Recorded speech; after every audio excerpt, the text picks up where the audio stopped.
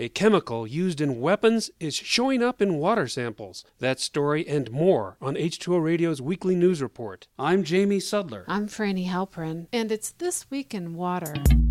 The tragic mudslides in Southern California last week have killed 18, with 5 people still missing. More than 60 homes were destroyed and more than 400 damaged. According to the National Weather Service, over 6 inches of rain fell near Montecito, where the disaster struck. Mudslides like the one that occurred last week are not new. A fact sheet by the USGS says that flooding and debris flows are common in the aftermath of wildfires such as the Thomas Fire that recently devastated the area and was only contained last week after burning for a month. KPCC reports there's been a long history of mudslides in Southern California, with one of the worst occurring in 1969 that killed 87. The recent wildfires and mudslides were on the minds of 2 members of the Los Angeles City Council who last week urged the city to file suit against oil companies for damages they see as linked to climate change. Their call follows a lawsuit filed last week by New York City against 5 major oil companies. The city claims the companies have known for years that burning fossil fuels causes global warming, but hid that knowledge, and that together the 5 companies produced 11% of all global warming gases through the products they sold. The suit seeks to shift the costs of protecting the city onto the companies that have created the conditions leading to climate change. In response to New York's action, a spokesman for Chevron told the Washington Post that the suit will do nothing to address the serious issue of climate change. And a spokesperson for ExxonMobil added that the lawsuits filed by trial attorneys do not reduce greenhouse gas emissions. New York City is also planning to divest its pension funds from fossil fuels. About $5 billion will be invested in other industries as long as pension fund trustees agree.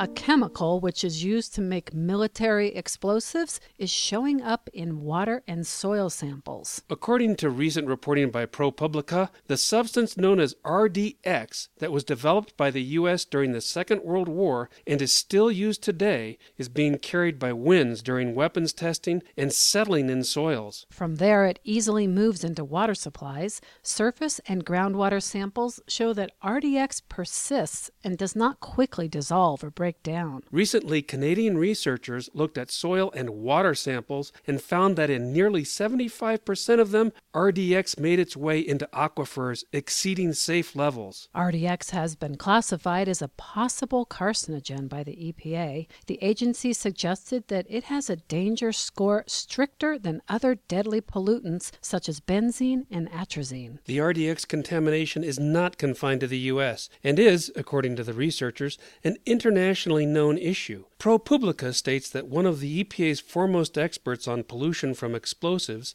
has said that RDX is the single greatest problem the U.S. faces when it comes to cleaning up thousands of toxic munitions sites. But the Pentagon says that RDX does not pose a great risk and has fought against the EPA classifying it as a likely carcinogen.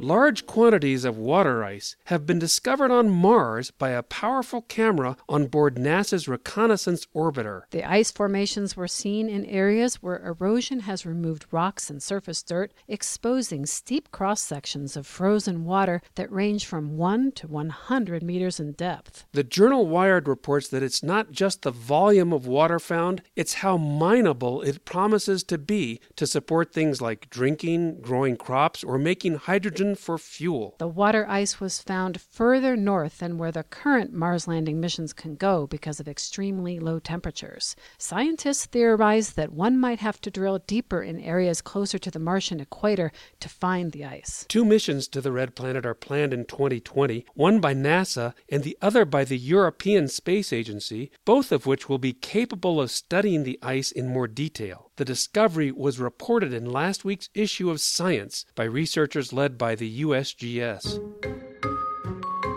And finally, last week, British Prime Minister Theresa May unveiled a new green agenda for the UK in which she pledged to eliminate the scourge of plastics. Speaking at a nature reserve just south of London, she outlined a plan to eradicate avoidable plastic waste within 25 years. That plan includes things like calling on supermarkets to create plastic-free aisles when displaying food and imposing a levy on all single-use plastics from coffee cups to spoons and forks. She also wants to extend a charge on plastic bags to all retailers, including corner shops, in an effort to take millions of sacks out of circulation. While environmental groups applauded her efforts for raising awareness about plastics and other issues, they complained that the plan lacked specifics and didn't go far enough. Opposition politicians said the announcement was just a cynical ploy to attract young eco-conscious voters to her Conservative Party. Recent polling found that climate change was the top policy issue for Britons aged 18 to 28. But there might be another reason for the sudden interest in going green: China. Last year, the country announced it would no longer be the world's garbage dump, recycling about half of the globe's plastics and paper. A ban on that recycling went into effect on January 1st. According to Greenpeace, every year, Britain sent enough recyclables to China to fill 10,000 Olympic-sized swimming pools.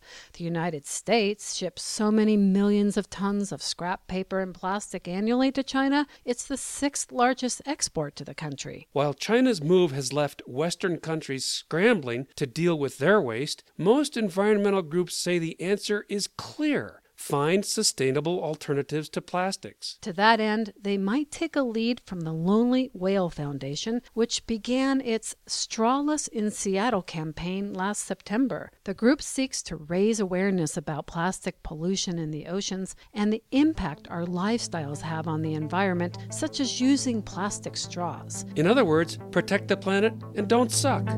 This Week in Water is supported by the American Waterworks Association, bringing together the best and brightest minds in the water sector at ACE 18. Learn more at awwa.org/ACE